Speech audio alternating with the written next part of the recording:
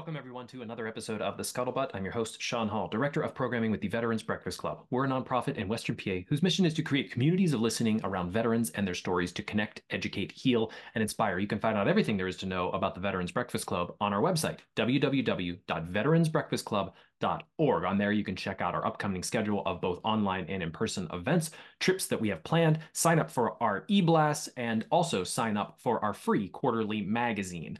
We hope to see you on one of our live Zoom programs every Monday night at 7 p.m. Eastern Time. As for today's episode of The Scuttlebutt, I will have on Charlie Warner. Charlie is a veteran who, after his service, got into social anthropology. This is a subject matter that is, I feel, very above my head, but he is currently doing some research over in Eastern Europe. His research is supported by the Research Foundation Flanders and the University of Leuven, Belgium. He beams to me live from there to talk to me about this research, which I can go to his website, theveteranseclectic.wordpress.com, and read you a bit here about what it is, because we get a lot into sort of the history of the term veteran. What it means to be a veteran is in the realm of what he is researching. And from his website, the anthropological research and ethnographic fieldwork, he's exploring the eclectic voices and visualities of combat veterans in Southeast Europe and beyond. In essence, his research is striving toward, and this is from his words, striving toward more nuanced relationships between war veterans and the social sciences while interpreting and challenging dominant narratives emerging from the North Atlantic region. It's really a fascinating conversation that I got to have with Charlie, and we dove into a lot of different things, asking questions about being defined as a veteran, what that means, the different levels of anthropological research, and the scale at which you are researching this. If you've never heard of this type of research, this is a great place to be because I am, as we would call it, a noob in this realm.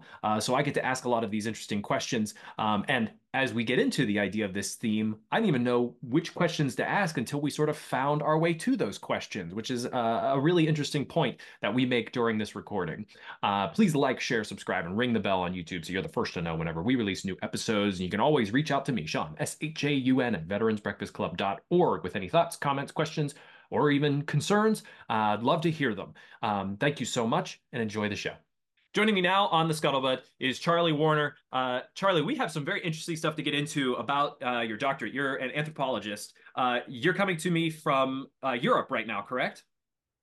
Belgium. Hello from Belgium. From Belgium. You might be the first person I've had on from that far away. So you're ticking that box for me, which is great. Welcome to the Scuttlebutt. I'd love for you to introduce yourself. I know we have a lot to get into, so thanks for joining the podcast. Yeah, no, thank you for having me. I'm excited to be able to engage with the platform and be part of the kind of the repertoire that BBC is putting together. But yeah, so I am living and working in Belgium, although I'm an American veteran of the Air Force, explosive ordnance disposal. But now I am a doctoral candidate in social anthropology at the University of Leuven in Belgium. So just about 20 kilometers or so outside of Brussels. Well, that's great. So Air Force, what year did you enlist? 2000. It was from 2000 to 2007. So initial 6 year hitch with a slight extension to take a follow on, as they say. Why did you decide Air Force? Number of reasons. I'm fourth. I mean, it's kind of a longer story, so I'll try to make it a little shorter. I'm fourth generation military. Mm-hmm. So there's been between my immediate family and the extended family, there's been service in Navy, Army, and Air Force. But most directly for myself, my mother was also was in the Air Force. She's retired now. And so I kind of came up within the Air Force. I was a military brat and was raised at Ramstein Air Force Base. Mm. And so, yeah, considering my dad was 30 years Army, my mom started out in the Army and then went to the Air Force. So it was kind of an informed choice to go with the Air Force, kind of going with what you know in a sense, perhaps. Did your mom have any advice for you as you went in? Uh, that's an interesting question. So they were both very excited about me speaking to Air Force recruiters up until the point that I decided to volunteer for EOD. And then the excitement, especially on my mother's side of things, let's say that that those conversations change quite quickly. Oh, absolutely. Yeah, I mean, anybody who thinks explosive ordnance, like, why would anybody want to do that? What made your decision to go that route? Well, asking a 19-year-old man his decision making or his thoughts at that particular point in time, I don't know how accurate of an answer I might be able to offer on that. But no, I had the aptitude tests backing me up, so they offered Mhm. me several different jobs, and that was the one that just kind of struck all the notes at that time for me. Mhm. And yeah, so I have to continuously explain to people, especially here, that aren't familiar with the American military. Whereas, you have to volunteer for the American military, no matter which branch, but then you have to volunteer again to do EOD. It's one of Yeah. the few fields where they once you're signed up, they can't just order you to do it. So it's always an interesting point of conversation with trying to unpack some of these things about the American military with my friends here in Belgium or in Southeast Europe. Definitely interested in diving more into that idea a little bit later on in our conversation about sort of different militaries throughout the world. It was one of your interests, correct? Well, I would refine that a little bit more and say the veterans of in different parts of the world is Hmm. really kind of the in a very clinical way, saying the research frame of the where my work and my research and my writing has taken me, especially with this PhD research project. So I deal a lot with veterans Hmm. and post-conflict lives. A number of different dynamics that all kind of intersect into what we kind of use the word veteran, and looking at how that word is used in different areas around the world, how different ex-combatants, quote quote, connect with this term veteran, and what it means for these different relationships between veterans, either in a very local or domestic setting or in a very much more kind of trans-regional or international kind of sense.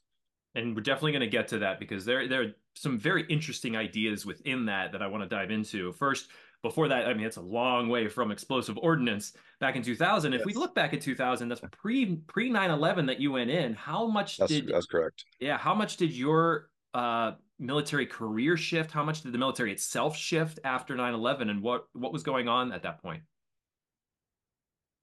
Yeah, so that's a very broad question to kind of move around within. So again, I was in the military for all of about a year when 9/11 occurred. I was actually at technical school in Florida, Nav School EOD, in the IED division, the IED training division, when when we were first told about 9/11 and all of that started to develop.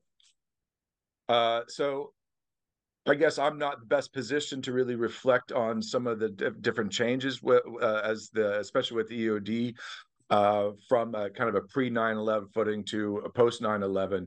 But I will say that with the onset of Afghanistan and Iraq Part Two, there were clear shifts in the mission and the nature of EOD, where it really evolved into kind of the tip of the spear type of analogy that is quite fond of us speaking about different military forces.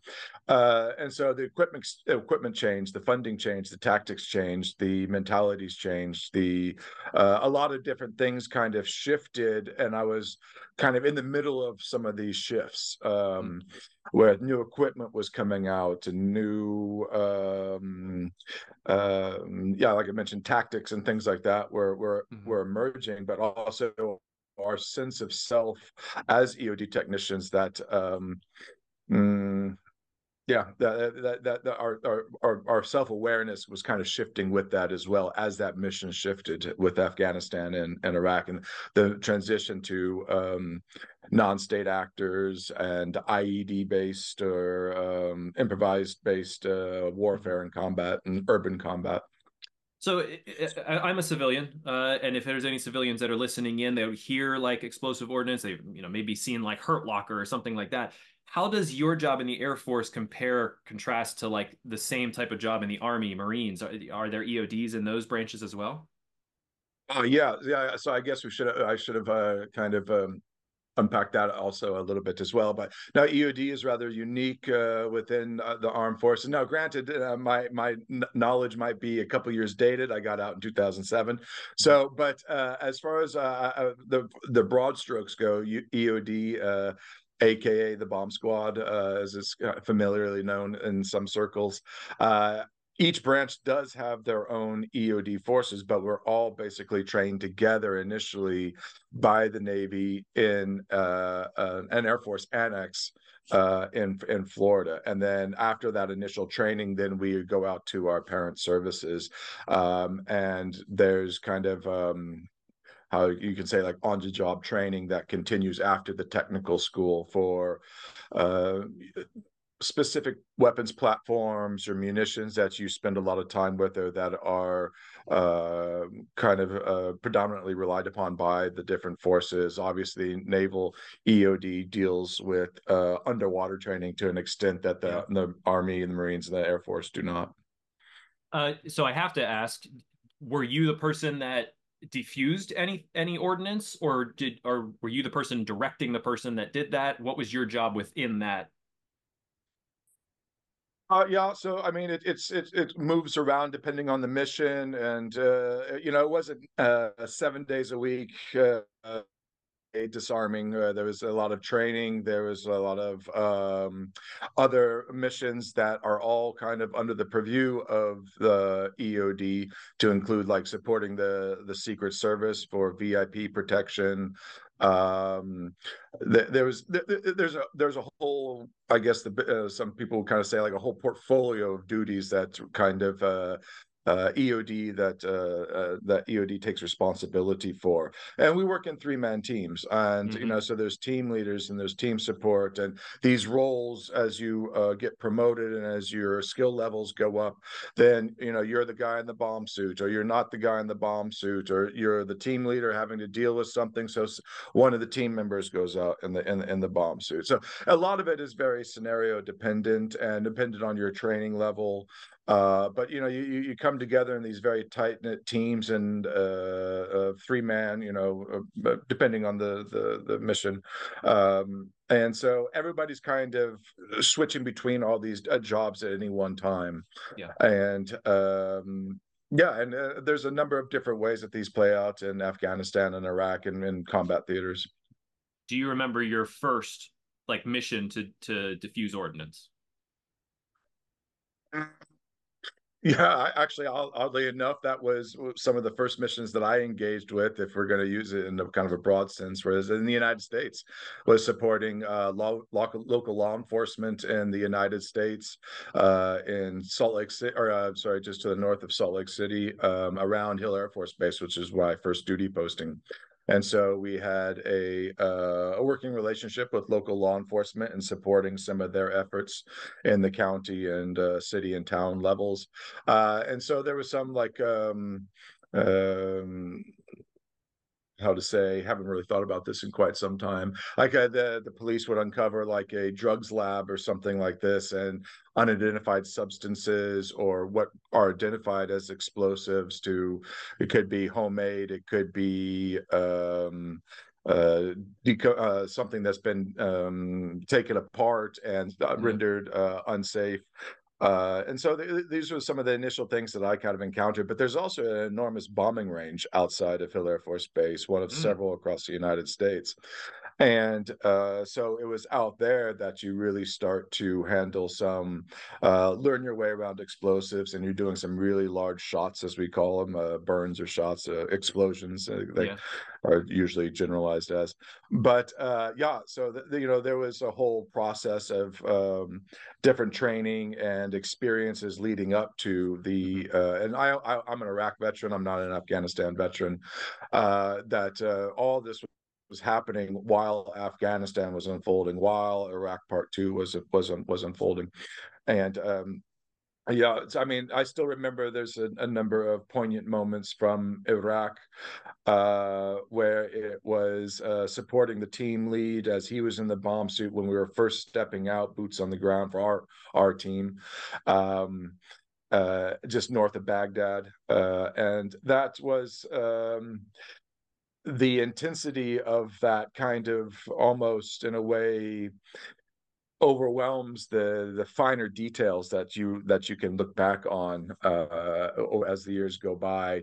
There's certain things that are still triggers the smell of certain different things that still bring me back, and it's not altogether unpleasant in those early days. And there was also some poignant memories of the first times Mhm.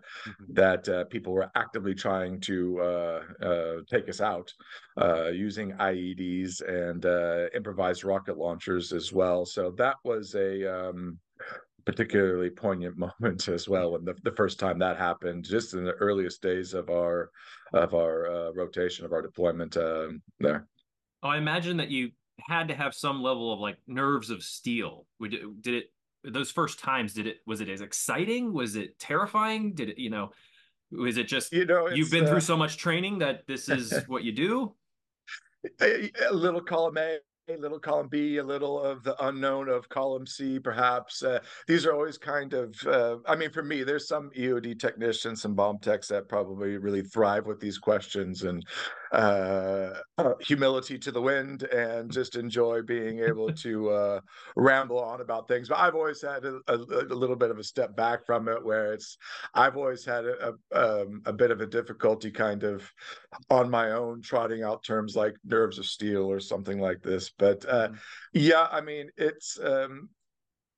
I think I think a little column A, a little column B is a very realistic way to look at it. In one sense, you have to have a certain mentality and a certain awareness of yourself and a certain uh, innate ability could be a bit of an overstatement, but I think it's a way of saying it. But also, it's what's trained into you as well, Yeah. and the interlocking relationships that you have with the rest of your team that enable that to happen.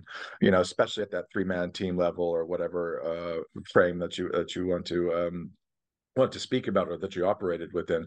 So, I mean, I think it was those two things that come together that really uh, can be projected out as nerves of steel or become the nerves that you need to be able to have to accomplish the mission and Right. watch each other's backs and get the job done, get the items disposed of or rendered safe or however it needs to be handled. That's strictly, basically speaking, from my civilian perspective of what that job is. Very different from me sitting here recording a podcast. So I have to like try to put myself, for those who've watched the Scuttlebutt or listened to this before, they know I have a background in performance art and things like that. So I'm used to sort of putting myself in the mindset of what other people do, what their job was, things like that. So I have to imagine like what did it take to be able to complete this mission and who you're working with and the environment you're in and all of these different factors and how your training sort of like, made you laser focused on being able to like handle that situation with, with the ability and the skill that you have. It's very fascinating to me. But flashing forward a bit, why did you decide to get out? It was a kind of a mixture of things going on. It was not an easy decision in some regards. I really loved being EOD. I loved the people that I was working with. I mean, for the most part, yeah, you can't love all your coworkers all the time, but yeah, no, I really love the people that I was working with, and I've mentioned it before, that tight knit kind of dynamic that comes with EOD. I found to be unique even during my time in the service and since the service. Mhm. That memory, those experiences have been unique in that team kind of sense. And so, but the thing that was kind of looming large and on the horizon for me, and on for the future was education. I really, at that point, I was already 26, 27. And so I was really wanting to start a full-time academic career and start off. And it was already kind of, I came to find out later that the universities in the United States, at least at that time, referred to people like myself as non-traditional students. So I was Mm. already outside of whatever traditional academic arc had been established, and so that clock was ticking, and I had some interests that I really wanted to follow up on. And yeah, so all of that came together at around about the same time, where it was looking at my love for EOD, but wanting to move forward with academics. There were some things with the military, senior leadership, and things outside, external to EOD, but yet internal to the military, that were kind of wearing on me a bit when it came to leadership and the understanding, the people's the senior leadership's understanding of what EOD went through, as well as kind of non-EOD Air Force chain of command. That was, um, yeah, I don't want to go too far off that onto that path, but yeah, there was some chain of command issues outside, external to EOD, but internal to the military, that were Mhm. really kind of wearing on a lot of us at that point in time. So that was definitely part of the decision as well. So what did you decide to get into academically whenever you left the military? Straight into anthropology, and I haven't looked back. Yeah. I have my bachelor's is in from the bachelor. My bachelor's is from University of Utah. It's in cultural anthropology, and my master's from the University of Leuven is in social and cultural anthropology, and my PhD will be in social and cultural anthropology. What drove that passion? Where did that start for this, for anthropology? Answering questions, and the methods of answering questions. A lot of the formative texts that I was reading as I was transitioning out of the military and looking at anthropology, or just looking at academics in general, the social sciences in general, the tone, the approach, the intimacy, the perspectives that were I was encountering within the field of anthropology were really connecting with how I had experienced the world, and how things were kind of appearing to me, and, and how they were answering, or attempting to answer, some of these questions that I was starting to encounter. Now, and this also dates back to childhood as well, where in retrospect, I was always kind of reading a bit above my level earlier on. And in retrospect, many of these texts were anthropological texts. They might not have been used trotting out the big word anthropology, or some of the other fancy million-dollar words that the anthropologists or academics like to use, but they were in essence anthropological texts, or ethnographies, as I've come to know them now. So all of that was kind of driving that, and still is driving that academic career progression. And when I think of anthropology, I don't necessarily think of the word intimacy. Can you define that a bit for how you perceived it? Yeah, so anthropology, I mean, as most basic clinical definition, it's the study of people, but it's that's like the almost like the literal translation of anthropology. But it's really looking at transformations. It's looking at life worlds. It's what it looks at, what makes us human, not so much the study of humans, but the study of what makes us human. And this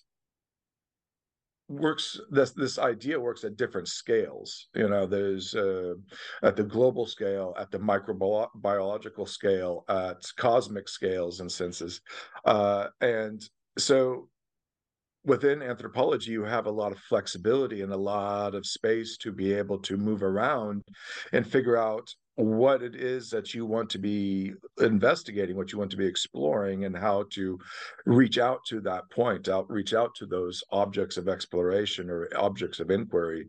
And one of the things that anthropologists rely upon is ethnographic fieldwork, and it's long term. It's usually, in a sense, it's almost like being embedded. To borrow Mm. from a military term, you're embedded with a local force. You're embedded with the locals.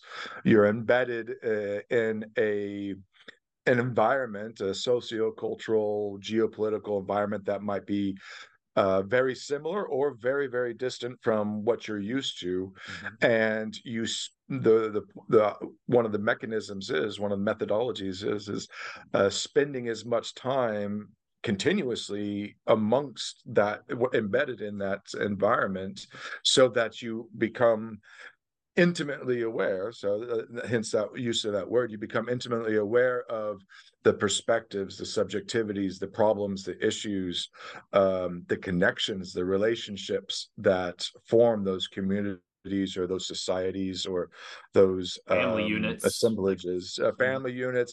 Yeah, anthropologists, it's a very, very wide study, a field of study. So for example, for myself, with I work alongside veterans in Southeast Europe, veterans of former Yugoslavia, veterans of the wars in the 1990s between Serbia, Croatia, Bosnia, and Kosovo, and a little bit in Slovenia as well. And because I follow these veteran relationships, I go different places following these lines of communication, these lines of relation between these veterans in Southeast Europe. And you don't get access to that. You don't get these introductions. You don't become aware of these lines of communication or relations without having that intimacy, without opening yourself up, without embedding yourself there, without explaining your research, and just spending time to figure out what veteran life is like in, say, for example, rural Croatia or urban Serbia, or interethnic connections between Albanians and Serbs, or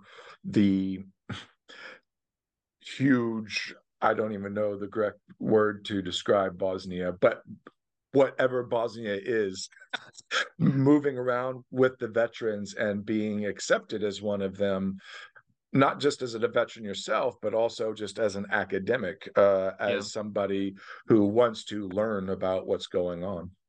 Well, boy, I just furiously wrote a bunch of questions based off of everything you were saying, so I'm hoping I can get to all of them. But I guess the first one on my list here is, when you entered the military and the Air Force, was there some bit of this sort of underneath that was sort of bubbling, this sort of this passion for anthropology, that you were embedding yourself into the Air Force and learning this new culture and these new people and this, we always talk about at BBC about just how much of a culture change it is just to join the military. So, is that something that's you sort of had an idea about back at that time at 19?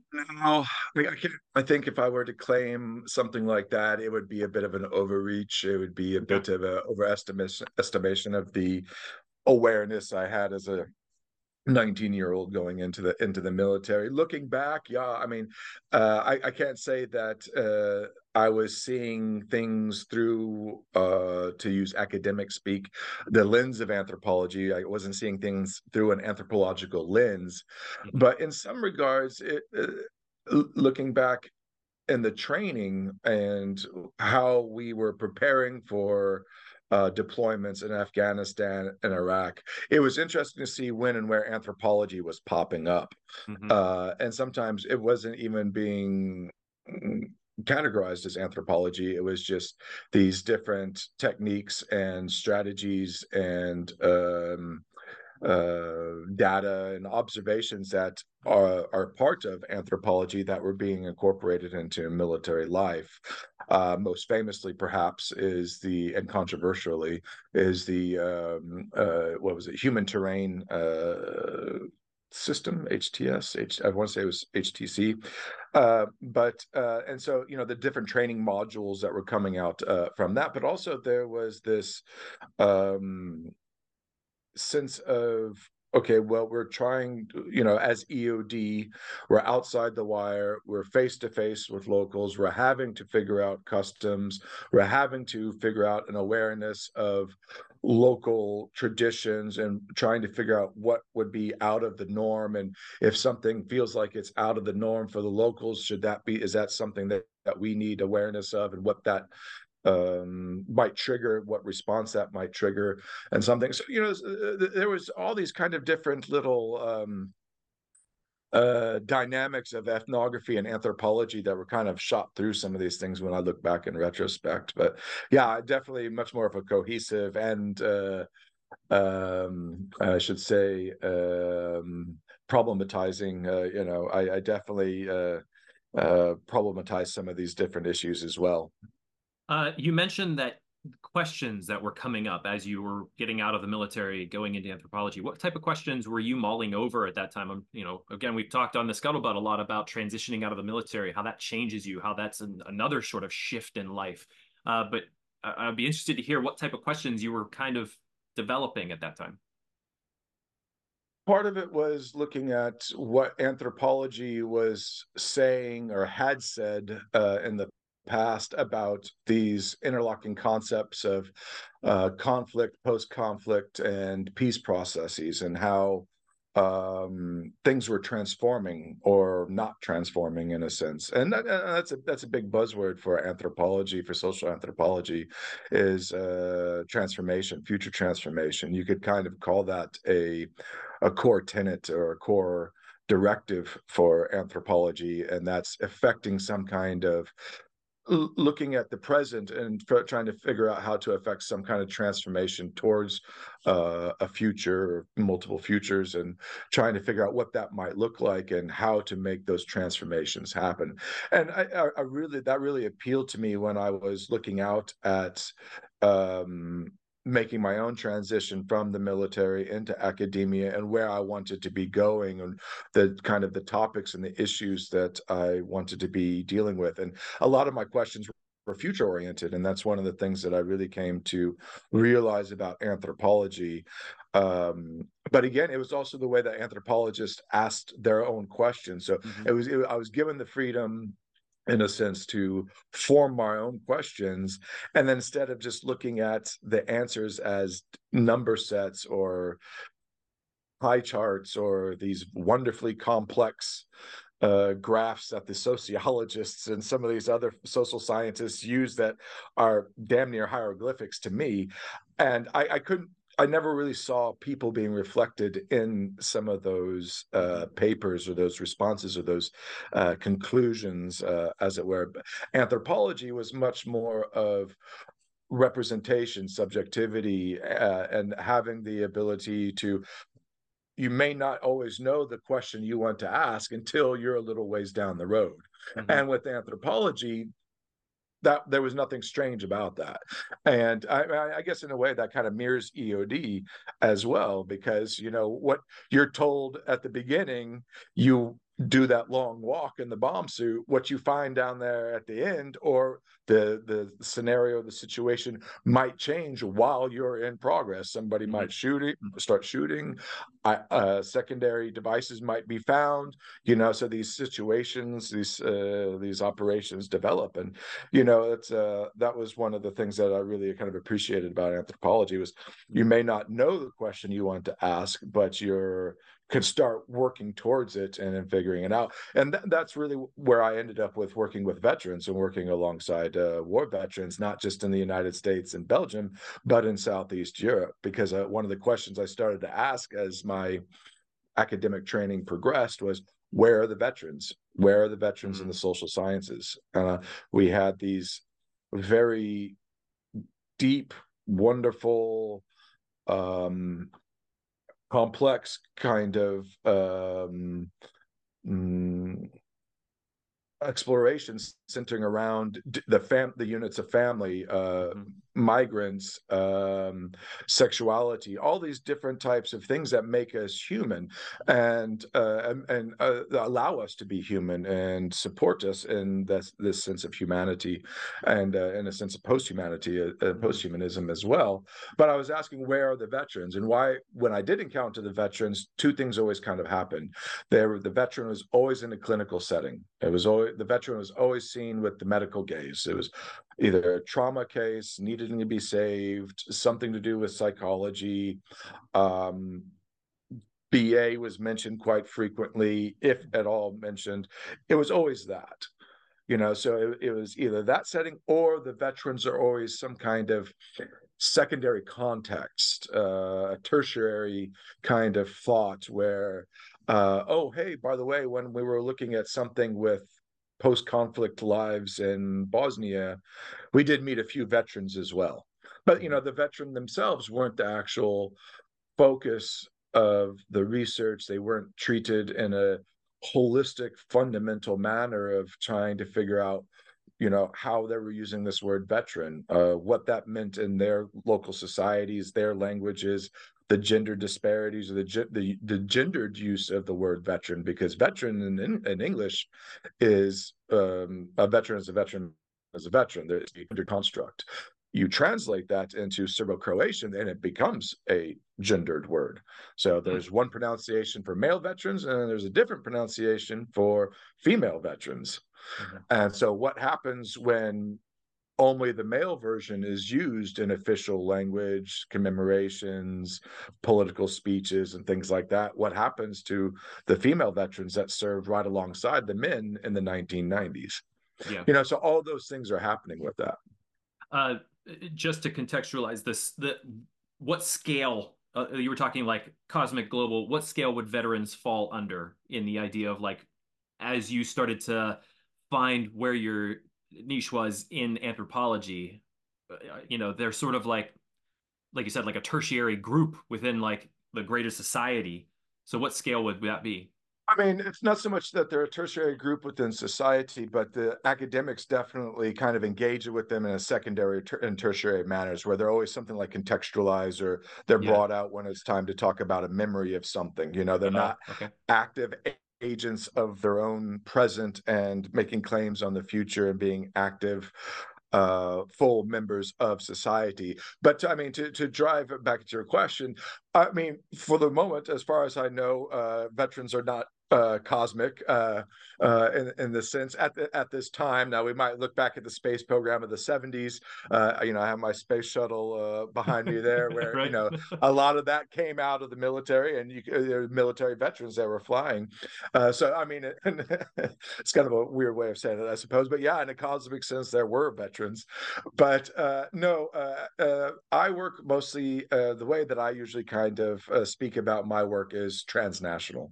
Okay. And in a sense, this is a way for me to easily signal that um, there's not any one particular nation that I'm claiming has a corner on the veteran society of the that the it's uniquely held by one particular nation. Hmm. You have these veterans exist in almost every uh, nation state that we care to Have mention have ever had. around the world. So Okay. it can be considered a global social structure, if you will. Hmm. Now that is brings up a lot of different questions and comments and contradictions for some academics and everything. So I usually kind of just keep it at the transnational, and that allows me to kind of speak about the fact that even though I'm moving around between different countries, whether it's Southeast Europe or Belgium, the North Atlantic, um, it's with the veterans that form, that social stratum in each one of these societies that I'm kind of following along with and moving within. So, hence that transnational type of context for it, I would guess. Uh, I'm trying to develop what this question is because it sort of struck me. The term veteran.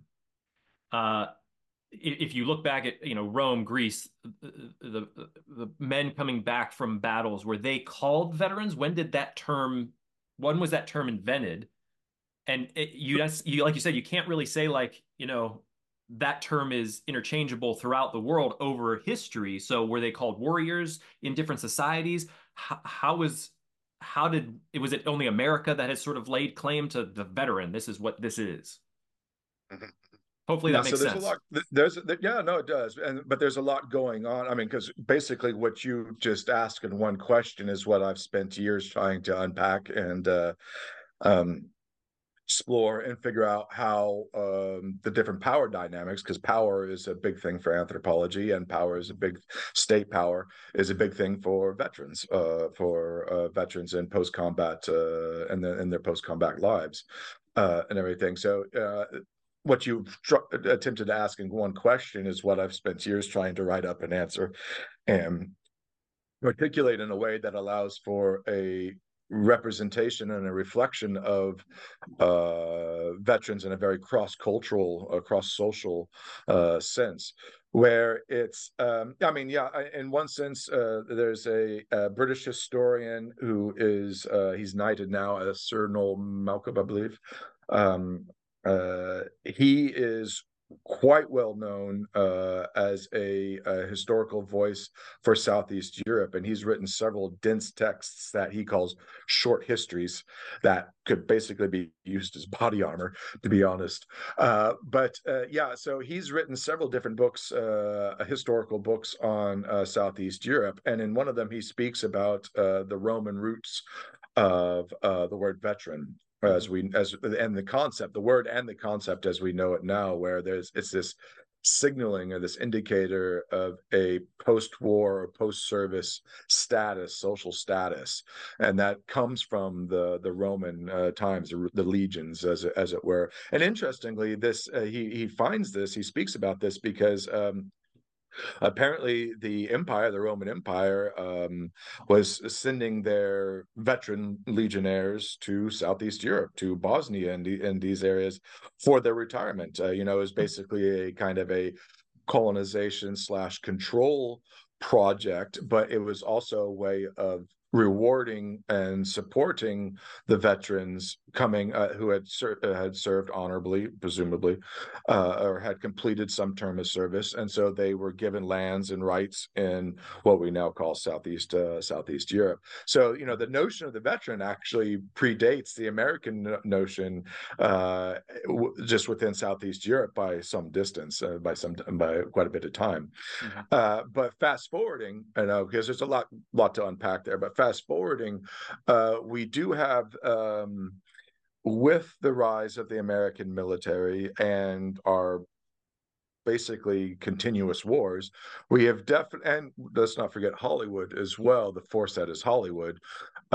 We've definitely cornered the market on defining, describing, projecting, imagining the veteran, to put it in quotes, the veteran within the Mm-hmm. social sciences, within our concepts of society and everything. So the United States, and to an extent Great Britain, Canada, that North Atlantic region, where you have this very deeply held and protected hegemony when it comes to these certain narratives about war and veterans and peace, and who's allowed to be called what and in what sense. Are you speaking about a veteran?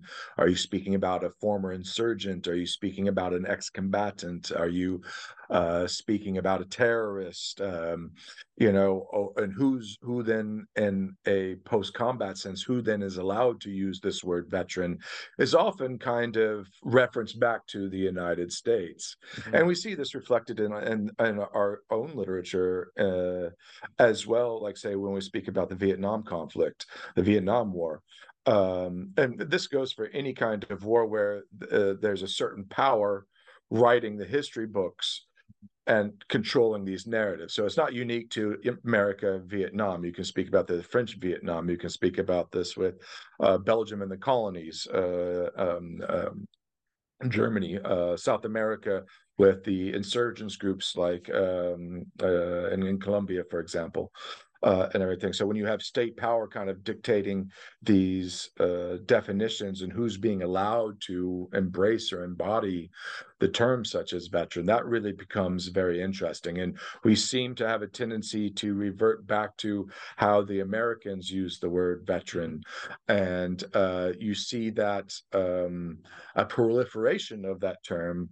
And I think one of the reasons, across different societies and across different languages and across different nations, and I think part of that is a response to the prevalence of the American sense of the word veteran, as well as the Hollywood tropes, the Hollywood projections of the quintessential American veteran, regardless if it's Desert Storm, Vietnam, Afghanistan, what have you.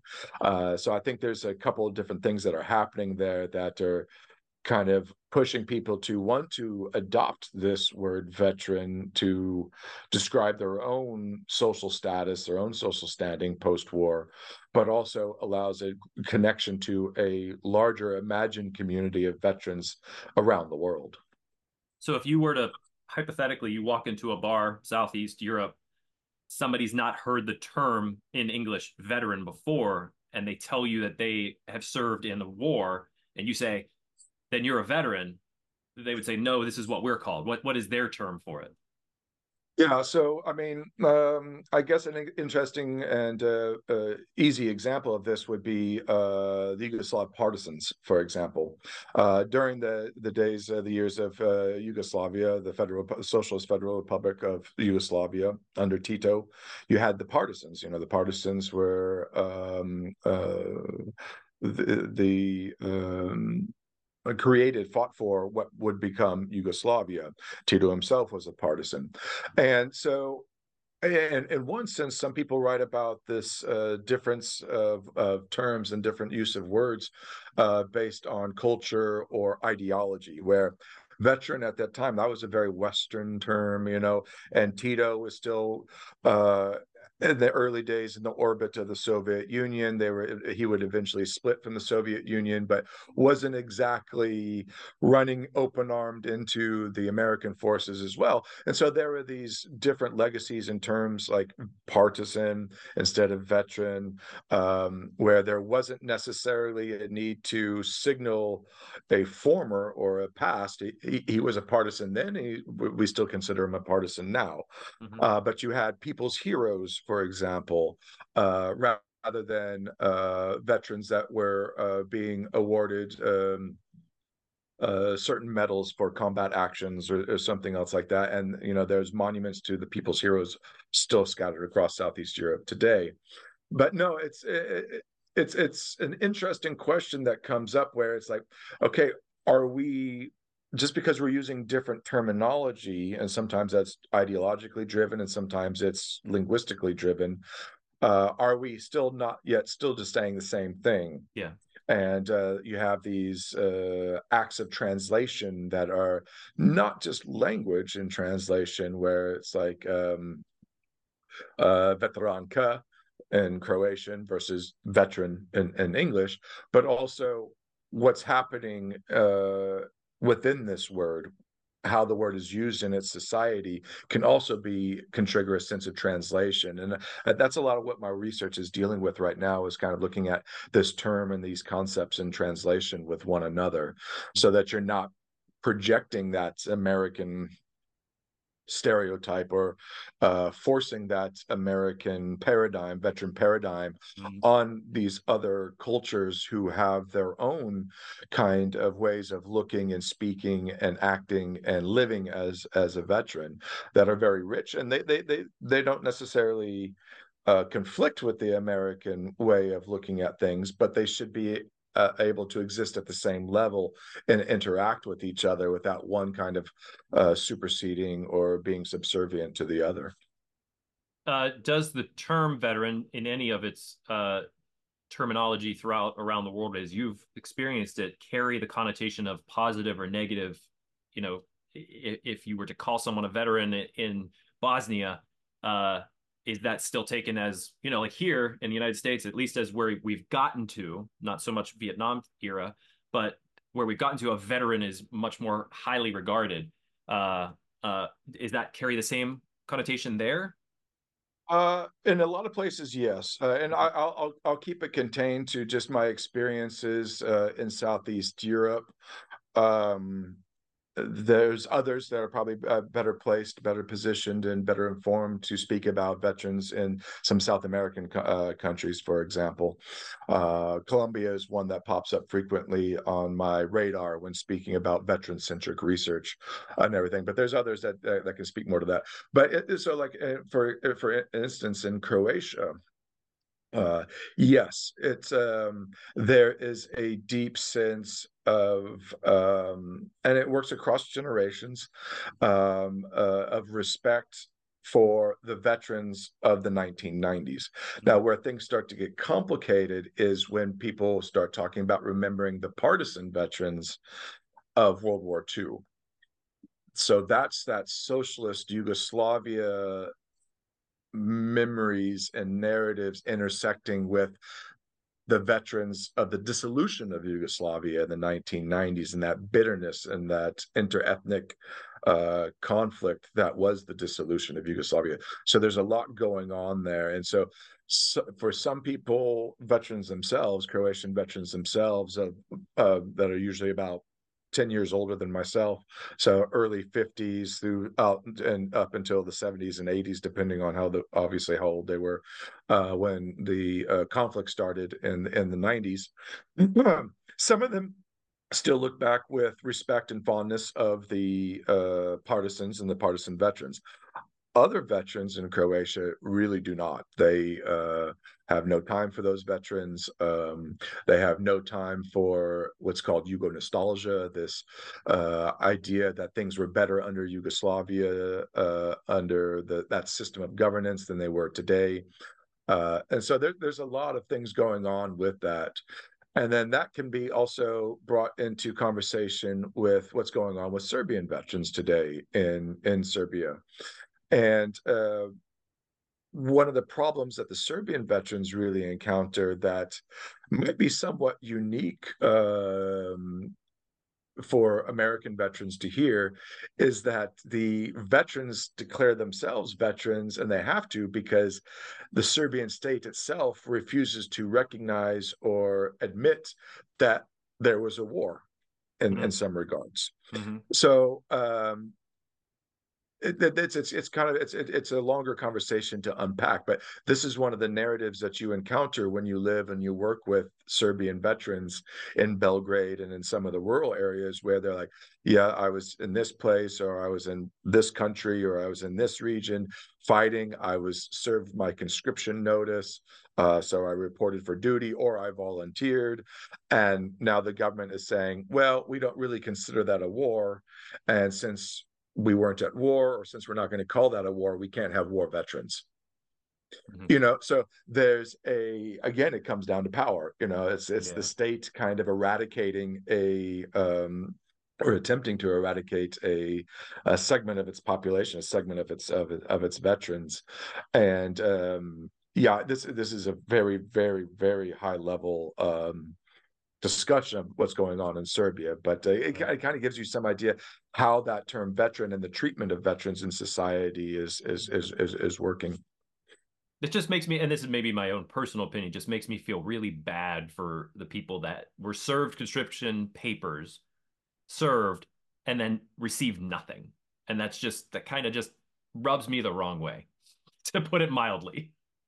Yeah, no, and it's a problem that works on a number of different levels because you have those who were served conscription notices, files were lost, they didn't receive the proper documents, as things were happening, as the dissolution was happening. We're talking about the collapse of a state, Yeah. with this, and any veteran in the United States, or probably Belgium, or not probably, but Belgium, but even Vietnamese veterans as well, will probably have their own stories about, like, well, I thought I had all the paperwork that I needed. I thought I had the right identity document that documented my period of service, or I thought that injury was on the medical form for my medical history and everything.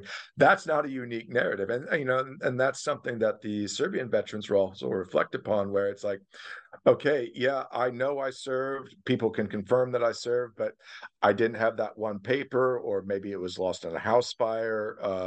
Time goes on, documents get lost.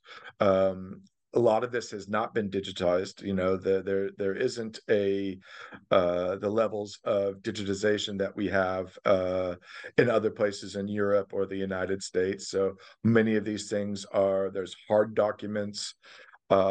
stuck in an archive someplace that they may or may not have access to. That the archive might not even be remembered as being there in the basement of the building Yeah. in some regards, you know.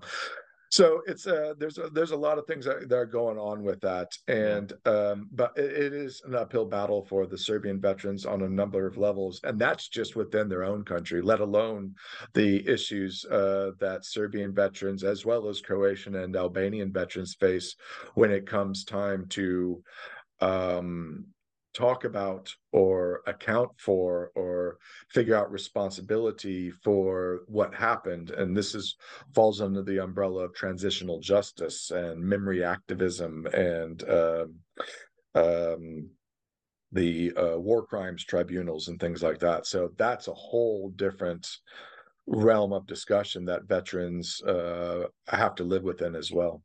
Probably good for a second episode, a part two of this Yeah, I mean conversation. that's I have a hard time even unpacking that. You could get a group of us that are very well versed with these narratives and experiences, and we're still forming week-long conferences just talking about that type of thing. So yeah, Yeah. it's a complicated thing. Well, I have about three more questions I'd like to get to. I know we're like even coming up on our time here, but first being, can you, maybe for this particular episode, can you give us what drove your passion towards Southeast Europe and what your research, like, can you give us a nutshell of sort of what your goal is with that? And then I have a couple other questions that are maybe a little bit, hopefully a bit more softball than that one after this. I'll try to be succinct because I have tended to ramble on a bit and everything. But no, Which is my fine because introduction. that's what I love about a podcast. We just get to sit down and chat. So, you Yeah, well, take and the mic for as long as you like, really.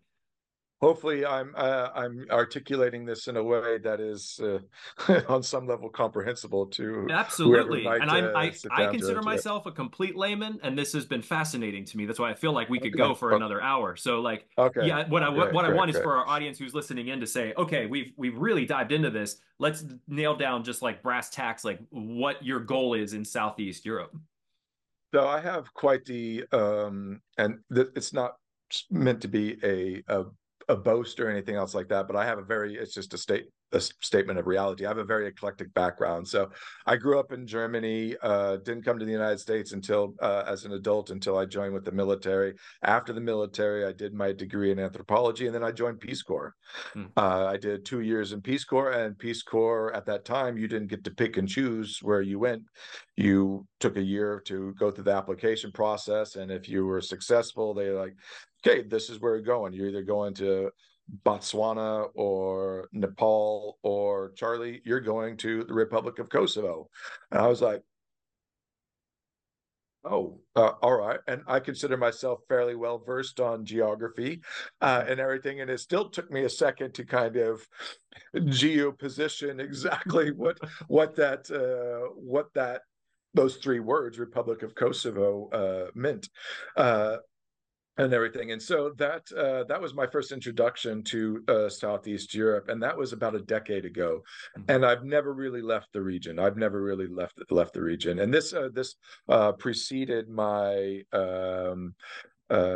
what has coalesced into a focus on engaging war veterans from an anthropological or from an academic positionality.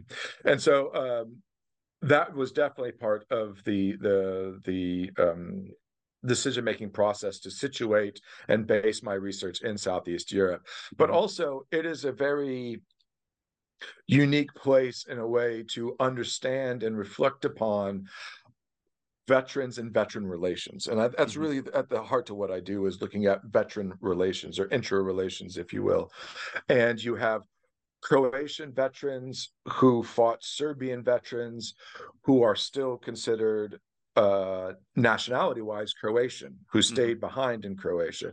Many of them left for Serbia. You have Bosnia, where you had Bosniak veterans that were allied with Croatian veterans in the beginning and then started fighting each other for a while and then are now depending on what veteran you're talking to, there's some different things happening there. But you also have Serbian veterans living in the Serbian part of Bosnia. Then you had one part of Bosnia that tried to split away. They were Bosniaks. They tried to split away, and the other Bosniaks went and kept them from splitting away. So it was Bosniak versus Bosniak in a sense. Hmm. So it was a really, really, it is, not was, it really is a unique space to live within, to encounter these veteran narratives, to figure out what it means to be a veteran in some of these very, very diverse cultures. And it allows me to kind of reflect about back upon what the word veteran means and how we use it and how Hmm. we can expand upon and push back against some of the very American or North Atlantic centric narratives that come with the term veteran. Um, we wanted to circle back around to what the point of this research is, what some of the goals are, what the orientation is for this.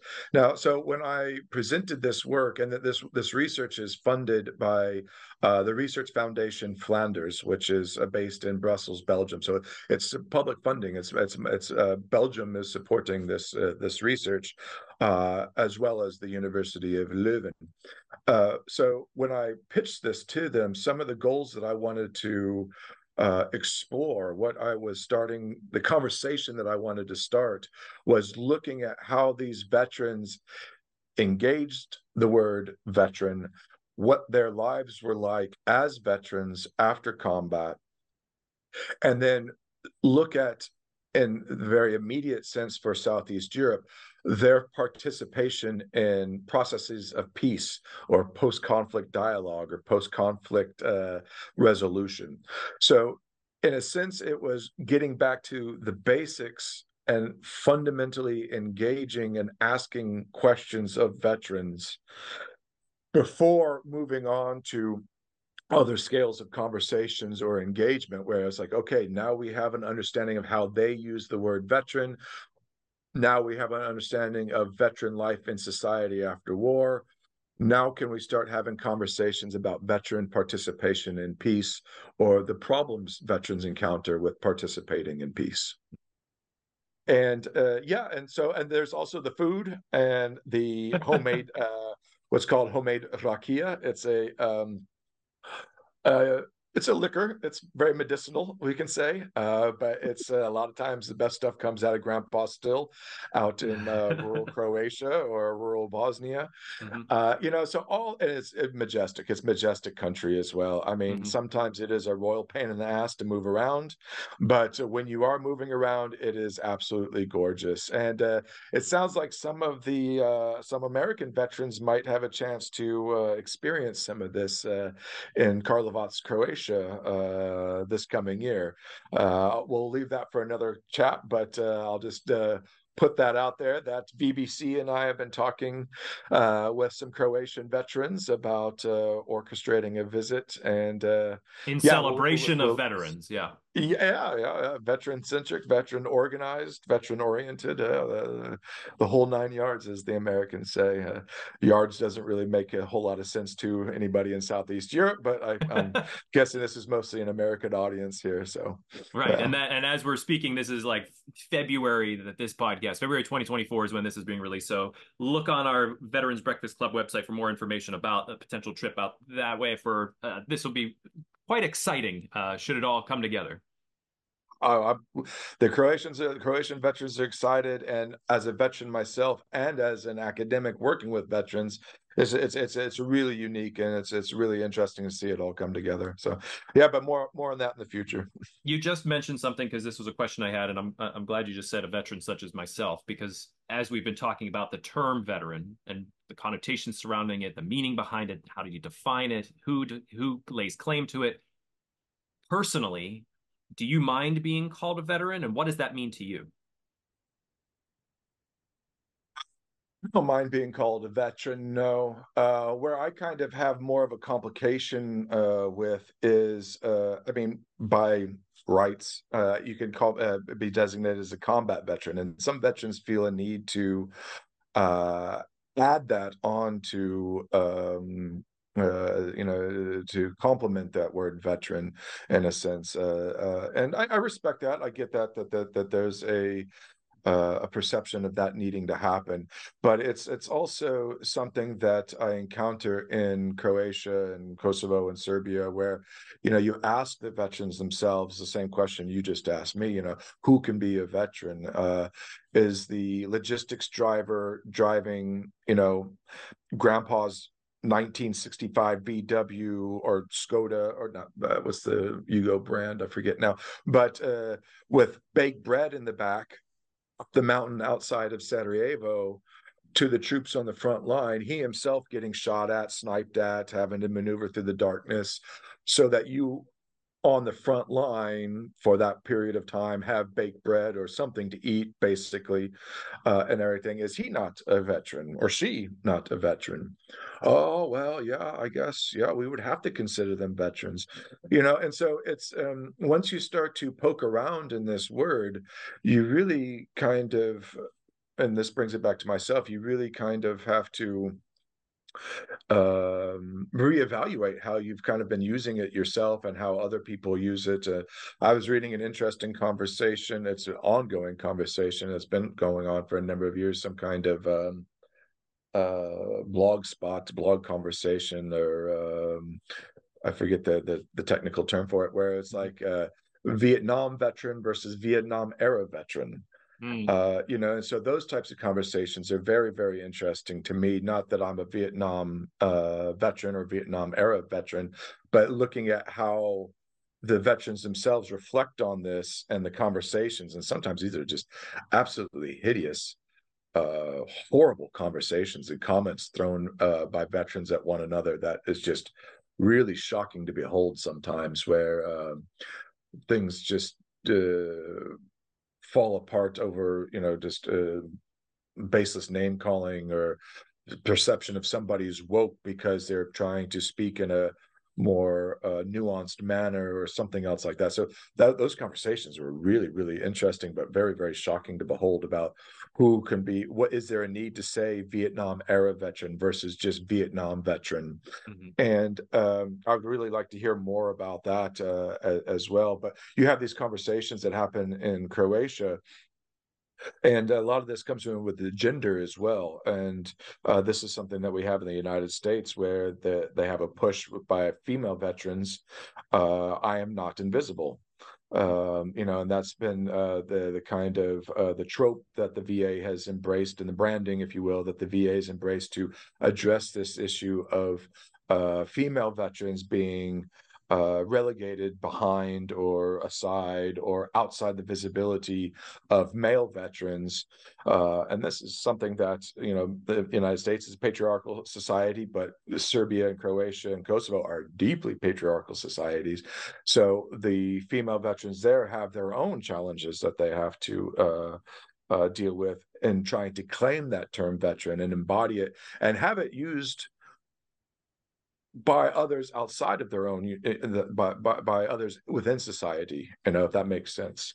Absolutely. And the same idea, I think, is also people may have heard or seen, this is what a veteran looks like. Sort of Yeah, change yeah, you that have those perception. stereotypes. Yeah, and that's where we can circle back to Hollywood, where that's, and I'll just speak from a personal perspective as a veteran. Uh, I have a hard time watching a lot of movies these days coming out from Hollywood, even ones that some of my friends who know me quite well and will send the recommendation to me. Oh, Charlie, yeah, you should watch this one. It's a great one. It's always the veteran always has a gun under the pillow, is not adjusted well to society. There's just these standard stereotypes and tropes, basically insults to the perception or the projections of veterans in pop culture or Hollywood, or the the use of the veteran identity, or the veteran person, Yeah. in these different films for whatever purpose. It might be some kind of biographical dramatization of somebody in Vietnam, or what have you, and so much of it just reverts back to these very base trauma tropes, basically, and ignores the whole communities that veterans have built around them and interact with and sustain, and the support we offer for one another. Yeah, are there issues with PTSD? Are there drug abuse or substance abuse issues? Suicide, veteran suicide in Croatia is something that is almost an unspoken of, if just barely known phenomena right now. And as American veterans, we are very aware of veteran suicide. I've lost several close veteran friends of mine to suicide. And so there are things that are going on with this, but that's not the end all be all of the veteran in society. It's not the end all be all of veteran communities, and I think that's really something that these movies and jokes and stuff like that are really kind of, and other academics are really missing out on as well. Definitely. For our listeners, is there a way for them to follow your research? Is there a place they can go online to see updates on that, see where it ends up? Yeah, right now I'm having to pander to the academic community, which means peer-reviewed, rather technical, we can say, pieces that are sometimes not always accessible, although the field, anthropology and academia in general, is trying to work more towards supporting open access journals. But I do have a research website, research portal, if you will. And I don't know if there's a way that we can drop that in the comments of this or in the description We'll bar put that for the definitely in post. the description down below. So if you're Yeah, yeah. listening or if you're watching on YouTube, check down below. You'll see a link there. But if you type into Google the Veterans Eclectic and Charles Warner, you should encounter my research portal, and it's kind of a clearinghouse of veteran related articles, where I've been publishing some of my research, places where I've been, and some of these different dynamics of the research. But it's the veteranseclectic.wordpress.com, or you could just do the Google search for it. Excellent. Thanks Well, for asking about that. Yeah, because I'd oh, like to get more veterans involved with and get some feedback on some of these different encounters I had. Because most of my world right now intersects with veterans in Southeast Europe, but I try to keep a finger on the pulse of emerging narratives and issues and discussions that are happening with American veterans in the United States.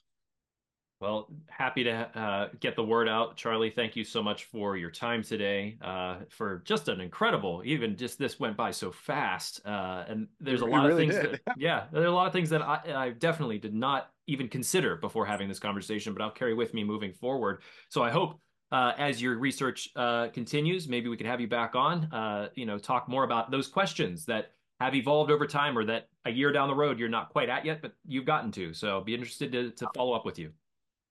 I appreciate BBC and Scuttlebutt being able to participate, but I also want to note that Veterans Breakfast Club, that's really been an interesting and unique and engaging way for me to kind of um, listen in on some of the things that American veterans are talking about these days and what's going on and who's sponsoring what and who's being involved in veterans affairs and veterans issues. And so it's really been interesting over the past, I guess, almost 2 years now to follow along with for me personally, awareness of Veterans Breakfast Club and being able to access it from afar. Unfortunately, time zones mean usually when you do your talks live, it's about 2 o'clock in the morning for me. So I usually have to catch it on YouTube, but that's all right. Yeah, Well, sacrifices. thanks for the plug, and that's exactly it, is that if you are listening in, you can find all of the Veterans Breakfast Club's events, our happy hours, our Greatest Generation live programs, this Scuttlebutt, our Lioness podcast, all on YouTube, all available for free on there. You can go to veteransbreakfastclub.org to become a member. If you'd like, send us your email address, send us your address. We'll send you one of our free quarterly magazines. But for the Scuttlebutt specifically, please like, share, subscribe, and ring the bell on YouTube so you're the first to know whenever we release new episodes. And you can always reach out to me, Sean, SHAUN, at veteransbreakfastclub.org with any thoughts, comments, questions, or even concerns. I don't mind even getting a little bit of critiquing mail, here and there, just to hear how I can, do better or ideas that our audience may have for future scuttlebutts. But Open to it as well. Critiquing definitely. emails. Life of academic. Yeah.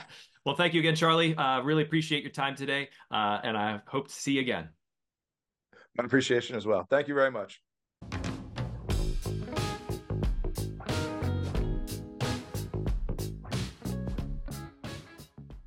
We're grateful for the support of UPMC for Life, a UPMC healthcare Medicare program. At UPMC Health Plan, their goal is to improve the health of their members. They can also help you make sense of Medicare, get the answers and information you need, such as how to choose the Medicare Advantage plan that's right for you.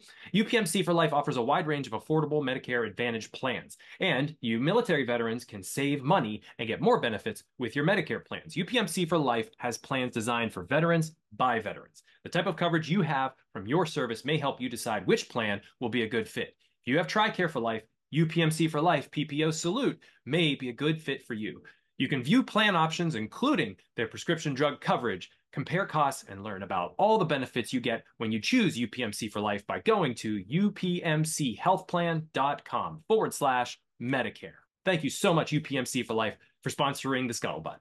Thank you for watching this episode of The Scuttlebutt. I'd like to take a moment to thank our sponsor, Tobacco-Free Adagio Health. Tobacco-Free Adagio Health has been supporting the podcast for quite some time now. We've been so pleased to be supported by them. They are dedicated to reducing and preventing tobacco use and getting the word out about the hazards of smoking and secondhand smoke. They're all about health, so they want people to quit. They have classes, nicotine replacement therapy, and a popular quit line, 1-800-QUIT-NOW. They also educate people, children especially, about tobacco use from cigarettes, cigars, pipes, chew, snuff, and other nicotine products like vaping. And finally, Tobacco-Free Adagio Health advocates for public and private policies that ensure healthy places to live, work, and play. You can learn all about what Tobacco-Free Adagio Health offers at tobaccofree.adagiohealth.org. Or you can check out the 2 Scuttlebutt episodes that featured Tobacco-Free Adagio Health. We had a wonderful representative come on to the podcast, talk to us about all the classes and therapies that they offer. It was 2 wonderful conversations, so I definitely direct you to both of those if you want more information, or just call their free quit line, 1-800-QUIT-NOW. Thank you again, Tobacco-Free Adagio Health, for your support.